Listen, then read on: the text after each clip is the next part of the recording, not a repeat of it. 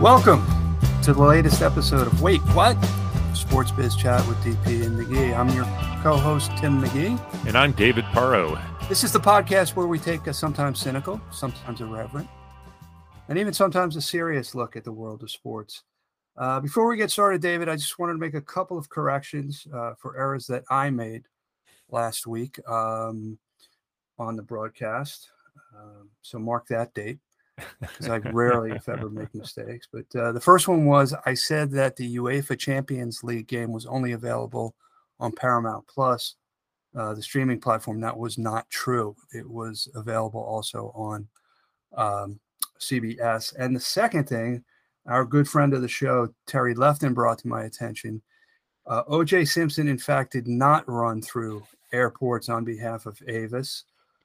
He ran through airports as a pitchman for Hertz Rent-A-Car. So apologies to Avis. They did not hire an acquitted murderer as a pitchman at some point in that company's past.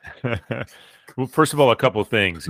Good thing about the UEFA Champions League final game, because I was able to pick it up on CBS.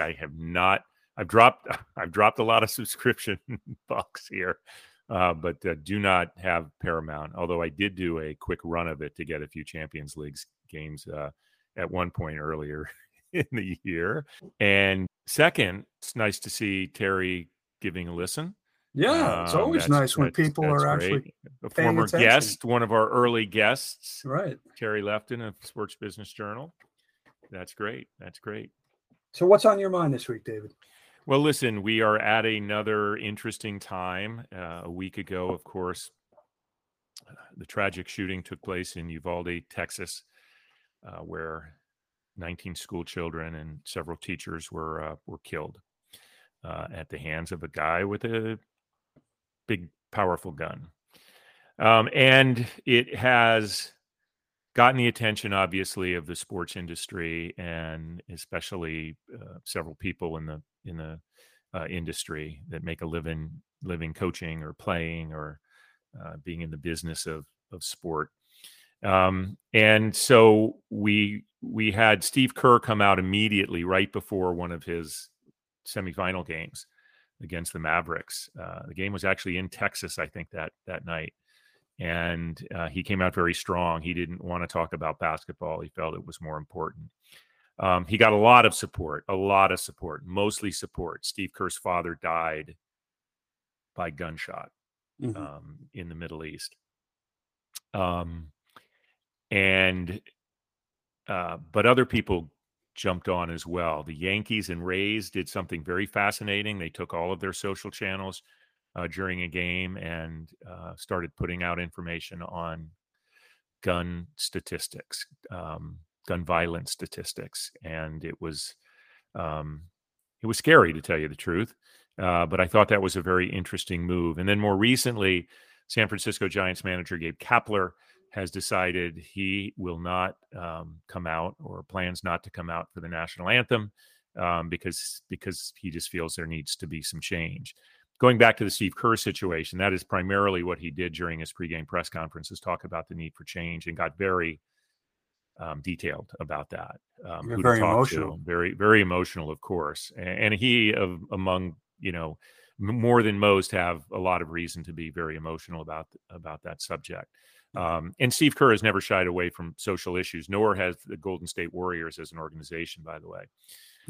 So listen, it's at that time we saw outpouring of support for Ukraine after the invasion by Russia, to take a stand, make statements, make comments, show support.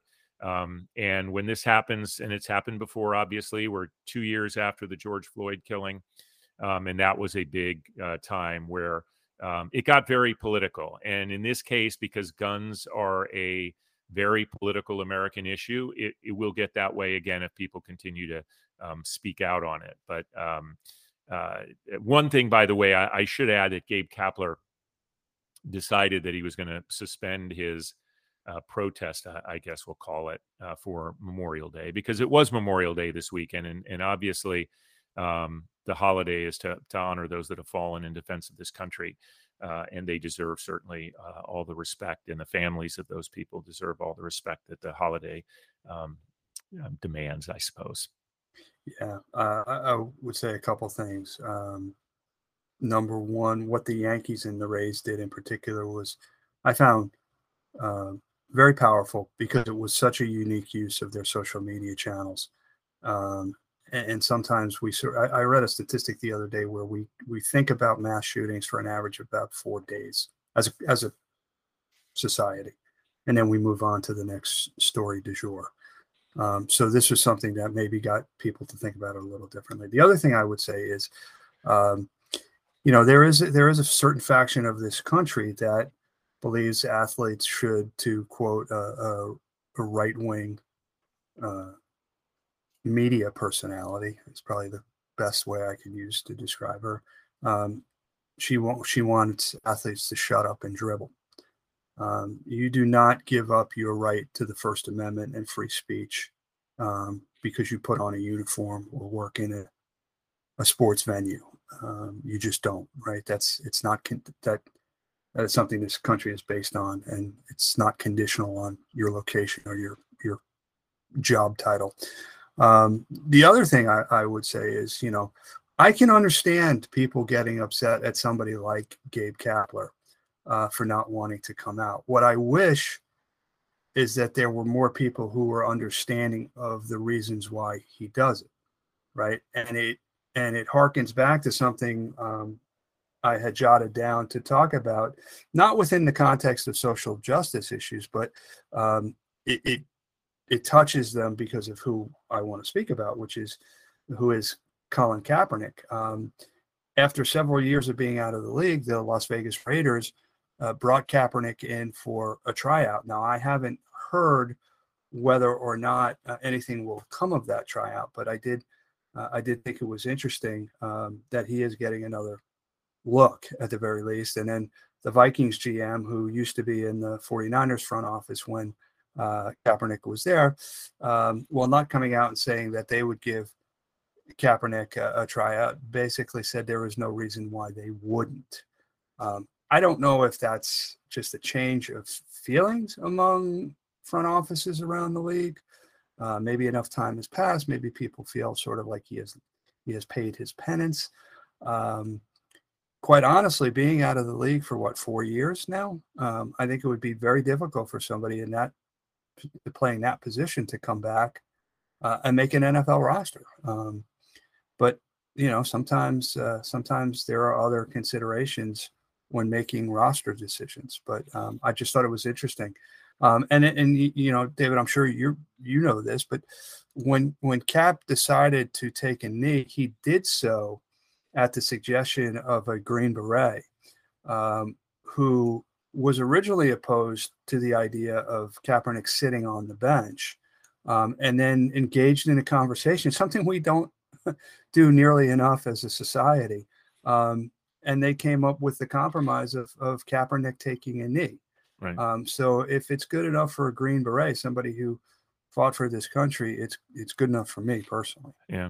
I think one of the things that's interesting about this, I don't think Steve Kerr or Gabe Kapler or Colin Kaepernick thought for a minute that 100% of Americans were going to be on their side in doing this. In fact, I think in a way, the purpose of protest is to protest.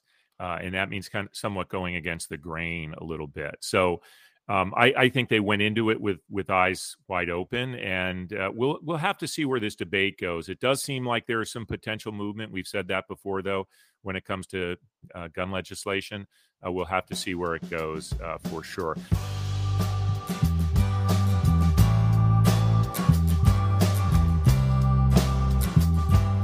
So, Tim, in addition to the NCAA Lacrosse Championship, which we'll have to touch on at some point during this show, the Indy 500 took place over this weekend, and it was back to how we remembered it some time ago. Capacity crowd, 325,000 was the number given, most in 20 years, as they welcomed everybody back. And it was great to see. You talk a lot about, anything that shows normalcy is a nice thing to see in this business, and it certainly felt that way. And it did turn out to be a solid race, won by Marcus Ericsson, the Swedish driver. Took the checkered flag, took the Borg Warner Trophy, took the gallon of milk over his head, and it was a great scene. I wanted to congratulate the new owners of Indianapolis Motor Speedway and Indy Racing, Roger Penske and the organization, Mark Miles, who's the president of Penske Entertainment, and also to Jay Fry, the president of IndyCar. Great show, guys. Great show. So was it truly a sellout? Meaning, was it televised locally within Indianapolis, which I find fascinating, right? That unless it's a complete and total sellout, it is not shown in the Indy market on TV. They certainly did list it as capacity, and the crowd looked amazing, I have to tell you. So I know they've had bigger crowds there before, but they're saying the best since in 20 years. So I think that says something. That place can probably hold 500,000 if they really jammed everybody in there, right? Mm-hmm. But they have a golf course in the infield, for God's sake. Right, they have a good percentage of a golf course in the infield. The place is just amazing, and it looks even bigger when you're there than the 2.5 miles that it is, just because of the way it's shaped. What I want to know is, does Speedway Indiana, have they made themselves their own DMA so they can actually just call it they could have the carve out just for a very small market versus Indianapolis? Probably not, but if you don't know, Speedway is actually the city or town that the Speedway actually is in, which is basically the Speedway and a couple houses. But I guess it allows them to control things a little more there. And if there is a sports venue that deserves to have be in the, have the town named after what it is, it's probably Indianapolis Motor Speedway. So interesting news on the global football or soccer front. I know you want to touch upon it a little bit later, but the women's UEFA Champions League final had a global audience of over 3.6 million viewers, which is outstanding. And we are not too far away from the launch of the World Cup. I read this past week that a number of Middle East-based airlines are going to be offering shuttle flights into and out of Qatar on a daily basis, up to 180 daily shuttle flights. So if getting tickets to the World Cup wasn't difficult enough and expensive enough, now if you're not one of the fortunate ones who has a hotel room in Qatar, which is difficult to find, you're going to have to shuttle in and out wherever you go. Yeah, as a member of the media that will obviously be covering the World Cup, we're on one of those things, right? Without having to pay. You haven't checked into the pricing on those yet, have you? I have not. I just figured we would get our media passes and our free shuttle ticket, and we'll be package. And we'll probably be sent to the Fire Festival of World Cup outings, if that's the case. But we do have a pretty solid listenership. As it turns out, in the Middle East. So perhaps some of our listeners can put us up.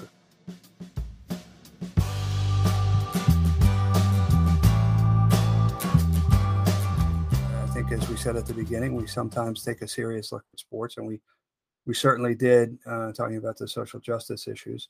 But I think it's time for us to take a break and get ready to welcome our guest. It's time for our guest. We are very pleased to be joined by Keith Wachtel, the Chief Business Officer of the NHL. We are in the midst of the Stanley Cup playoffs, and things are really heating up as we head to the conference final. So we really appreciate Keith taking the time to join us. 15 years with the NHL, 7 years before that with the NFL. And quick trivia point, Tim and Keith and I all overlap, maybe even at the same time, at SFX Sports or Clear Channel Entertainment, whatever it really was at the time. So listen, Keith, thank you so much for joining us. Thank you for having me on. And that just makes us seem really old with how long we go back to SFX, but it's great to be with you, gentlemen. Thanks. So listen, as we do head into the conference finals, Rangers with an unbelievable series win coming in, and give us your thoughts on this 2021-22 season, one that featured two new TV partners in ESPN and Turner. It's been nothing short of spectacular. The whole year has been amazing. You mentioned two new broadcast partners in ESPN and Turner. Obviously, NBC was a great partner, but when you're able to shift in today's sports landscape, media landscape, to powerhouses like ESPN and Turner, it's been nothing short of, like I said, phenomenal for us. And you see that right now in the television ratings. You see it in the interest in the game.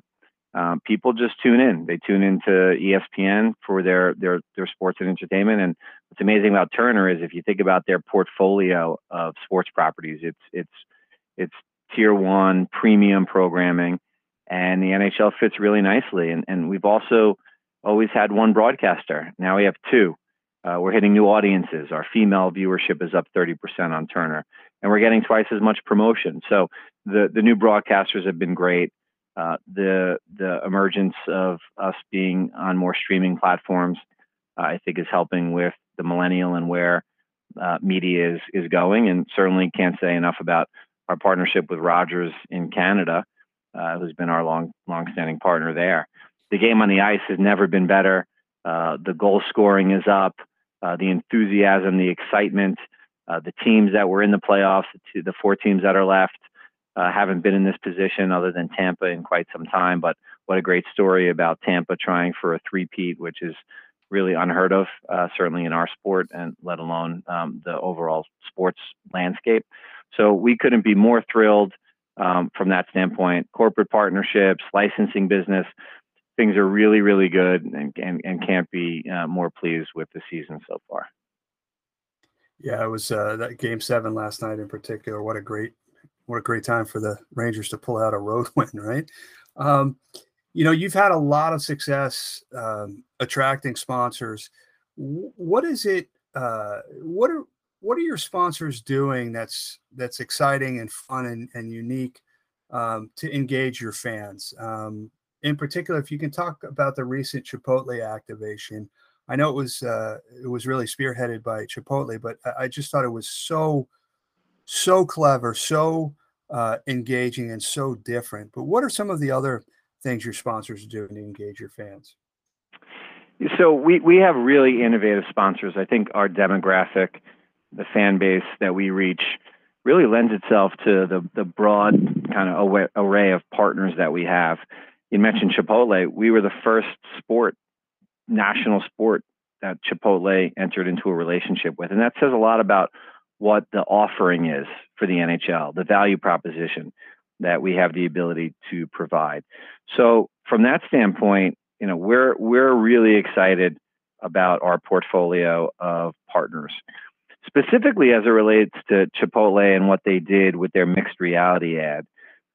It was really Chipotle's idea. It was the brainchild of Chipotle and their agency Media Hub.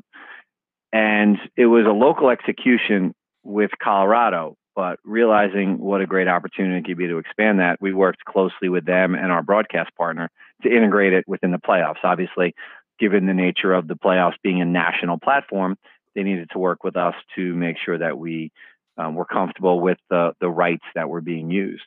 But it's a great example of the opportunity that exists, I believe, with the NHL and its media partners that I don't necessarily think really exists elsewhere.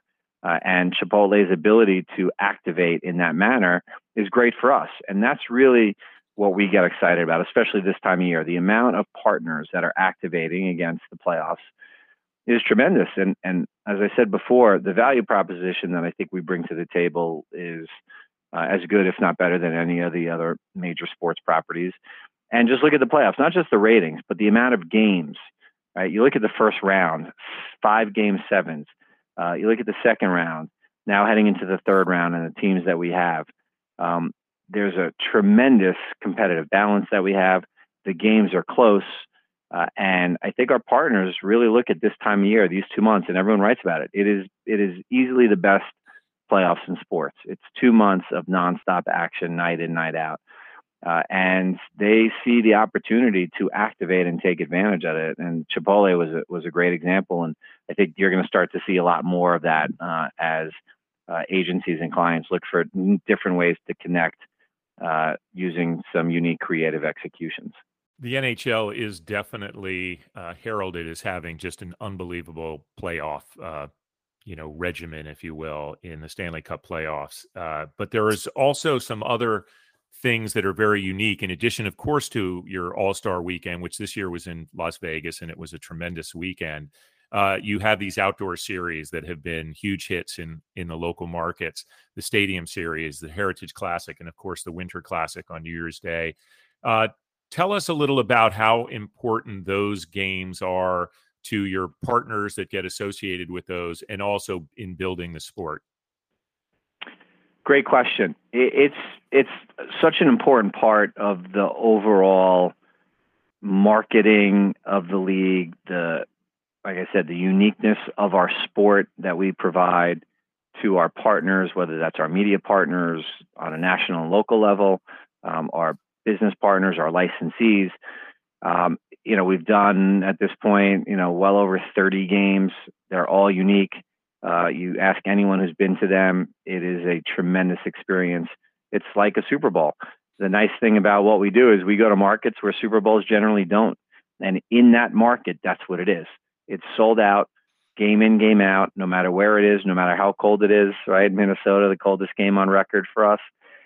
So they really have provided a platform for us to activate in what is a really long season, right? 9-month season. And marketers look at continuity, which obviously they can get through their various marketing channels and certainly from media. But what are those kind of high points? And most properties have some big event, whether it's their finals, we all have that, All-Star game, which, obviously is important. But what else differentiates, you from the rest during a long season like we have, as I mentioned? So these outdoor games or other events that we create, we were the first to create the draft around the All-Star game, and then many came after and copied. We like to take risks. We like to be creative. I like to think that we don't take ourselves too seriously when it comes to making these decisions. And it all starts at the top. It starts with ownership. It starts with Commissioner Bettman and Deputy Commissioner Bill Daly. They give us the opportunity to create these unique events, these unique opportunities, and our partners support them. Without the support from our partners, our broadcasters, and everyone in the ecosystem, you can't get it done. And you need the players, right? That's what is also very unique. There's a reason you don't have a lot of the things that the NHL has developed in other sports, because I don't think that the players would have the same level of interest in doing that, stepping out of their comfort zone, doing something like playing in the outdoors. So, it really takes the whole ecosystem, as I said, of the NHL to buy into it. And we've had that at all levels. And it is definitely one of the reasons that we have been as successful as we have been. David knows I don't mind going out on a limb with bold predictions and strong opinions. So I'm gonna offer my opinion. By the way, the Bucks are not going to win the NBA championship this year. I haven't mentioned that yet, but just I'm going to drop that in now. But in my humble opinion, the Stanley Cup is the most difficult team championship to win because of what you have to go through, not just get through the regular season, but to go through 4 series, which could, if they all go 7 games, right? 28 games, which is, almost another third of a season after being beat up. Anyway, I'll get off my soapbox now. Keith, no, keep going. I love that soapbox. Scream it from the rooftops, Tim. I will. Like a lot of other leagues, the NHL has a number of sports betting partners. Can you talk a little bit about your perspective on how sports betting is changing the landscape, not only for sponsorships, but also for your fan engagement and what you're seeing in terms of more fan avidity, deeper engagement, things like that? Well, first, I don't think it's a bold prediction. I think your statement is spot on. It is a great playoffs, and goes back to the players, the heart and soul of the sport. These players, they're gladiators. I mean, these guys are getting beat up. Right, guy takes a puck to the face. He goes into the locker room, gets 10 stitches, and he's back, barely missing a shift. They're going down and blocking. Last night the Rangers up 6-2. Guys are diving on the floor on the ice, blocking slap shots, and at that point the game was pretty much over. That's what the mentality is, and that's why the playoffs are so special. So I agree with you, Tim. As it relates to sports betting partners, we have a lot of them. We have all the big ones, and that was done. We looked at it and said, you know what, we want the quality over quantity, and have done several deals in the U.S. and emerging ones in Canada. And while it is a new category that is driving revenue, which is always great, it always helps when you can demonstrate growth in revenues from new categories, which is extremely helpful. But the reality is it pales in comparison to the overall revenue streams of any property. And the real value in sports betting is truly fan engagement.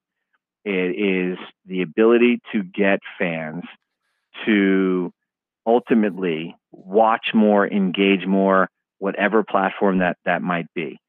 And as we start to get a little bit more with hockey, which has always been underserved in the sports betting universe, because there's not a lot of ways to bet on hockey. When you start including things like NHL Edge, which is our puck and player tracking system, and you get to the point shortly where you start to do more in-game prop bets, which you see a lot from the other sports properties, you have more engagement. And we all know if you bet on anything, whether it's sports betting, social gaming, it could be fantasy, you engage more. And we joked. I mean, the NBA has had great two teams in the finals, and their postseason. A lot of blowouts, a lot of discussions about that. But in the realm of sports betting, there's still a lot of engagement. There's still 6 million people watching the blowout between the Dallas Mavericks and the Phoenix Suns. A lot of that is because people were engaged throughout in sports betting. So if you think about what the opportunity for all of us is to engage our fans in new and unique ways. Now, I will say this, though, we have a responsibility to do it responsibly. We have to partner with companies like the AGA and have a game plan, which is something that many of us have done. And we have to make sure that we get the message out there. That is to bet responsibly, because it is a new day and age, and people have the ability at the palm of their hands to place a bet in seconds for any sporting event around the world. So we do feel that we have a responsibility.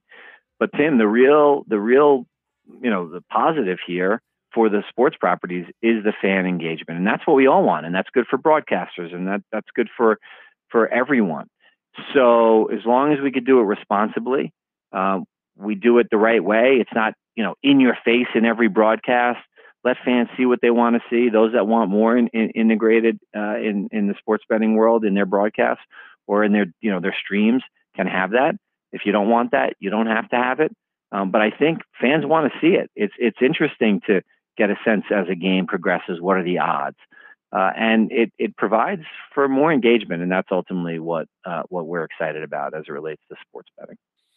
Hey, Keith, over the years, there's been a fair amount of talk about moving to a digital dasher board system. And could you share a little on where that stands, and would that be controlled by the league if you move to it? And what impact might that have from a local team standpoint? Yes, my pet project for the last 7 years. This will revolutionize signage for sports, certainly for our sport. We have been working tirelessly with our technology partner to continually test, evolve the technology, which at this point is flawless. You will see this at some point soon, integrated into the sport, every game, every night. This will be the new normal for us. And it truly is a game changer, because it will allow us the NHL, our clubs, our national and local rights holders to work together to provide a better experience for brands, a better experience for viewers, because the way the game is portrayed will be in a better way, production elements, things like that. So we are really excited about it. And like I said, it is probably the biggest change that you will see in the last 20 to 30 years in signage for sports. As it relates to the business model, like many of our opportunities that we create with our teams, the local inventory will be the clubs. That's what it's always been. The national inventory will be with the league. And in some respects, we'll share in that inventory depending on the kind of game. But it allows us to look at how you sell signage differently to your existing partners. And when you see this, whenever that may be, probably sometime next season, you're going to be amazed at what this new technology can provide. Well, we're looking forward to that. Keith, before we let you go, we have 2 questions we like to ask all our guests. So if you can indulge us. The first one is, how did you get your start in the sports business? And then the follow-up is, what advice do you have for somebody who's looking to break into it now? Where'd your career get started? Where'd you started? So I started my career on the advertising agency side as a media buyer. Coming out of college, didn't know really what I wanted to do. So I went into advertising. I was young. It was a fun social business. And I really began to see the power of media, more traditional TV media at that point in the 90s, and really saw the power of sports. I've played sports. I always loved sports, but that just happened to be some of the accounts that I had. Went back to school at night and got my MBA just because I wanted to get a little bit of a different mindset on business, be a little bit more well-rounded. And then ultimately ended up moving on into sports and working for, like I said, SFX, the NFL, and now the NHL. And it's been tremendous. I love what I do. I don't think a lot of people can say that, so that's nice. It's a great industry. I've gotten to meet a lot of great people, a lot of smart people, and do some really fun things over my career. But it's still work. It's still a business. So, some of my career advice to people is don't get into sports because you like sports. If you, just because you played it, just because you like it, doesn't mean that that's what you should be doing. Get into sports, get into any profession because you want to learn about the business and you want to get involved and understand the business and be part of that opportunity. Not necessarily because, as you know, you get jaded now that you've been in it. You don't actually watch it the same way. You don't get to enjoy it the same way when you work in it. But the advice to people coming out, it's different today, especially with post-pandemic and remote work, is be relentless in your pursuit. Don't take no for an answer. Start out at the ground floor, whatever that may be. But make sure that you position yourself to learn as much as you can from as many people as you can within your organization, because what you think you might want to do when you're in your early 20s will be very different than what you want to do in your late 20s, perhaps early 30s. Like I said, those that work the hardest end up to be the most successful. So hopefully that answers your question. That's Absolutely. a great answer, Keith. Thank you so much for that insight. And we really do appreciate you jumping on with us. Best of luck through the remainder of the Stanley Cup playoffs, through the finals. We're going to be tuned in. So you have a great night, and we'll talk soon. Great. Thanks a lot, gentlemen. Take Thanks, care. Keith. Bye.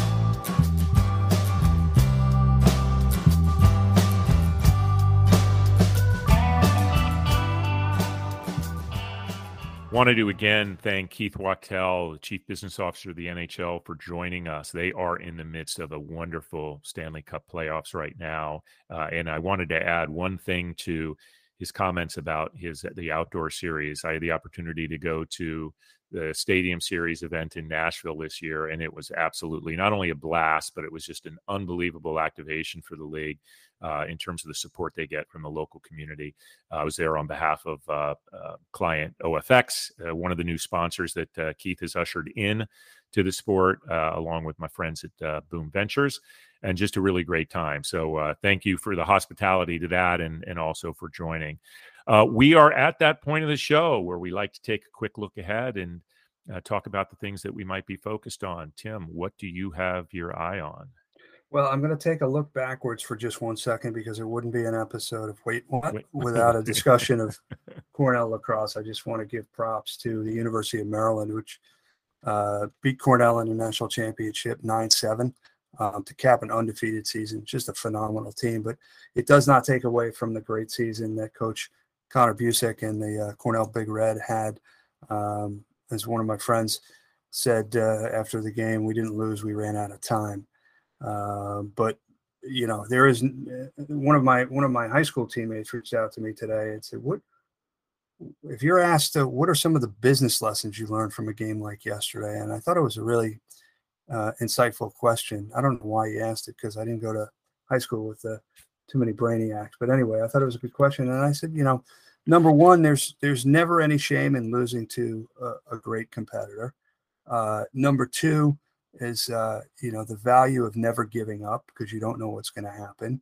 And the third thing is, I am always really impressed when I go to an event where there's a lot of Cornell alumni there. I see teammates, I see fraternity brothers, I see classmates, and the power of those relationships, which in my case now are much more than half my life. So that's what looking backwards. Looking forward, a couple of things. Number one, we had some news last week we didn't touch upon. Pepsi has dropped its sponsorship of the Super Bowl halftime. So I'll be really curious to see what Renee Anderson and the folks at NFL come up with. I'm sure they're not going to have too much trouble selling that sponsorship. I don't want to minimize what it takes to sell a $50 million sponsorship, but it's just a phenomenal platform. And then kudos to the folks at Major League Soccer and Carter Ladd, who heads up that partnership group. They signed Caterpillar as a sponsor.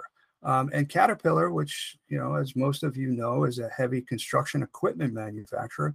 It doesn't scream consumer brand and it doesn't scream soccer fan, but they saw value in Major League Soccer. So I'm really curious to see how they're going to activate that sponsorship. What about yourself? Some big news on the sponsorship front, and several others that we'll be talking about in coming weeks. First of all, two things in regard to how you open that segment. One, I actually hope we don't have too many of your high school friends that listen to this show, at least this episode. But a sincere congratulations for a great season for Big Red lacrosse. It was great, and I'm happy that you got me into it. So thanks for that. Thank you. I watched the semifinal win against Rutgers. That great story of the Kirst brothers and their family. Yeah, their dad was a longtime coach here in Summit, where I live. Yeah. Just a great guy, and he and his wife have raised 5 phenomenal young men. Yeah, and it really was a great. They never gave up, and even though that Maryland team was dominant, they never gave up, and they really did give it a go there at the end. So that was great. I wanted to talk about what you had mentioned a little bit ago, and that was the UEFA Champions League final. And the team that I was pulling for, Liverpool, came up a little short, even though they dominated the statistics of the game. They lost 1-0 to Real Madrid in the Champions League final in Paris. But there was controversy getting in. The game was delayed close to 45 minutes because fans couldn't get in. And there's an investigation that is now underway about the chaotic scenes going on, the confusion and the violence outside of the stadium, as mostly Liverpool fans were not able to get in. Mm-hmm. The initial reaction was that there was a lot of fraud in, and I don't know what happened. But the investigation will be interesting to say, because this is a major, major event. And if we're going to get back to normal, this stuff has to be very easy to handle. We have to be able to get. But the Liverpool fans seem to be going through one turnstile. And I'm not saying that the Liverpool fans who are as rowdy as all great soccer fans can be, we're completely innocent here. But it will be interesting to see what happened, why it happened, and why there wasn't a little more control over that. It's just too great of an event and too important of an event after this kind of season that both of these teams had. So I'm going to have my eye on what comes out of that investigation. Yeah, a couple things. Number one, if you paid all that money to get a ticket to the match, you paid for your flight or channel train or whatever it is to get yourself from England or other parts of the world, only to find yourself being sort of, funneled into this one entry, you can see where frustration would mount pretty quickly. But, as quickly as the French officials came out and blamed the Liverpool fans, Chairman Tom Werner and President Billy Hogan, came out just as quickly and said, whoa, hold on, don't, be blaming us until you've conducted that investigation that you just referred to. Right. And even on the broadcast, as they were in delay, the people that were handling the delay and keeping, fans interested and watching were really ripping into all of those initial announcements that were coming out and kind of blaming the fans. I mean, Liverpool has gone through its share of tragedy when it comes to this. And it doesn't look like it never necessarily went that far. Thankfully. But Real Madrid, their keeper was just amazing, and they won the match. I don't think what happened outside necessarily impacted anything that happened on the pitch, and therefore it was a clean final. Disappointing one for Reds fans, of course, but they had a lot to celebrate this year. So listen, Tim, that brings us to the end. Once again, I want to thank Keith Wachtel for joining us from the NHL today. Really enjoyed that discussion, particularly as we are so deep into the Stanley Cup playoffs here. And as always, we thank you for giving us a listen. If you like what you hear, please share, leave a review, or reach out to us on LinkedIn or Twitter. All these engagement tools that we have put in place for you to communicate with us. So until next week, I'm DP, he's McGee, and we'll talk soon.